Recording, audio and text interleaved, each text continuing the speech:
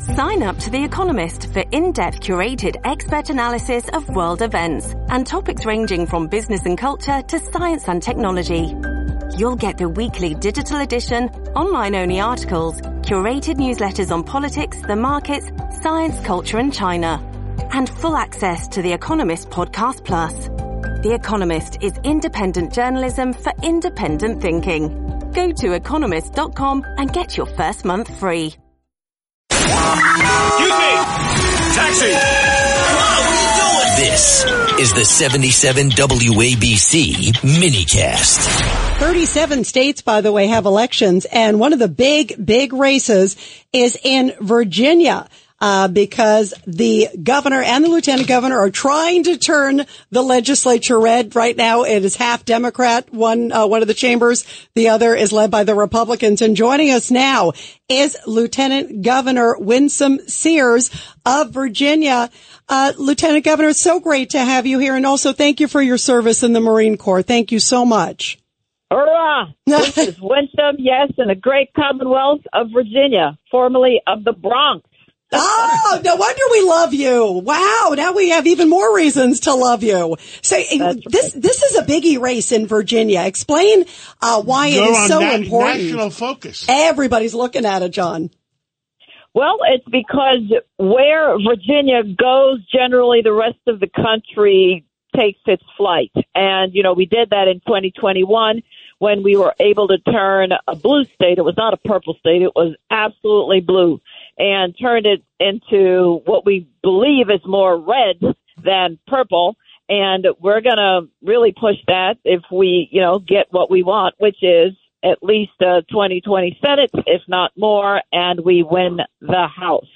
And why is that? Because then we're going to get the transparent agenda through. We're going to have common sense ideas. We're going to have parents who understand that we support them. We do not support politicians over them and their decisions that they make when it comes to their educational choice of their children.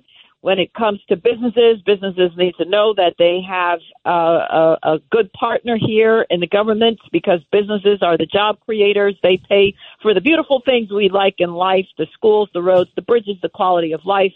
We're getting rid of onerous regulation. We've got to have safety and security finally. And, of course, we're going to do that with the Republican agenda. Listen, we could not have won here in 2021 had enough Democrats and independents decided that their party had gone a bridge too far and they supported our common sense agenda. You know, I was watching your great governor who we've had here on the show, Governor Glenn Youngkin, and he was talking, I mean, first of all, he's been a campaign machine, raising millions of dollars because he understands how important it is to turn Virginia red and some of these values and what's happening, as you're talking so eloquently about. It must be your Bronx background that's getting that there, which we love. But what do you think is it? How much do you think crime is also? He was obviously talking a lot about education, but I saw him today also saying people are really concerned. It's something that I think every community around the country, we're telling everybody, vote for people who are going to keep you and your family safe. That seems to be a big message there too from the governor and obviously from you. Yes. So, for example, as president of the Senate, I preside every day while we're in session. And I saw the fentanyl bill. You know, there are 9 Virginians killed every day because of fentanyl. And by the way, it's hitting males more than females, and black males in particular are dying more than any other group. And so the governor put in a bill to make sure that people understood if you're a drug dealer in fentanyl and they die, your customers die, you're going to prison. That's just the way it is. You know, you would have thought we had asked the Democrats for their firstborn because they, oh my goodness, one after the other filibustered the thing until I put it to the vote and they killed it. They decided that they were going to side with the dealers, the drug dealers, over the victims and their families. That, my good friends, is unheard of, and it will not happen again if we win the House and the Senate. Furthermore, these Democrats wanted to defund our police. Excuse me, who do you think is going to come when your home is being invaded? Who? You think it's Ghostbusters? No. Right. So we need to make sure. Community organizations. we got to keep our police. We have now understand there are bad apples in every profession, bad doctors, lawyers, police, etc. We get rid of them, but we run with those who are excellent. Finally, we have something in Virginia called Commonwealth attorneys, and they're the ones who prosecute the cases. And you would think they're like your attorney there. What's his name? Greg, whatever his name is, the DA. He's like the DA. And they refuse. Oh, Bragg. Are you talking about Bragg? Yes, Alvin Bragg, yeah. Yes, Bragg. They refuse to bring cases that would keep the criminals in prison, in jail, and keep our communities safe. By the way, wasn't there a case, Madam Lieutenant Governor, recently? It was some kids who overdosed, and school administrators didn't tell the parents about it.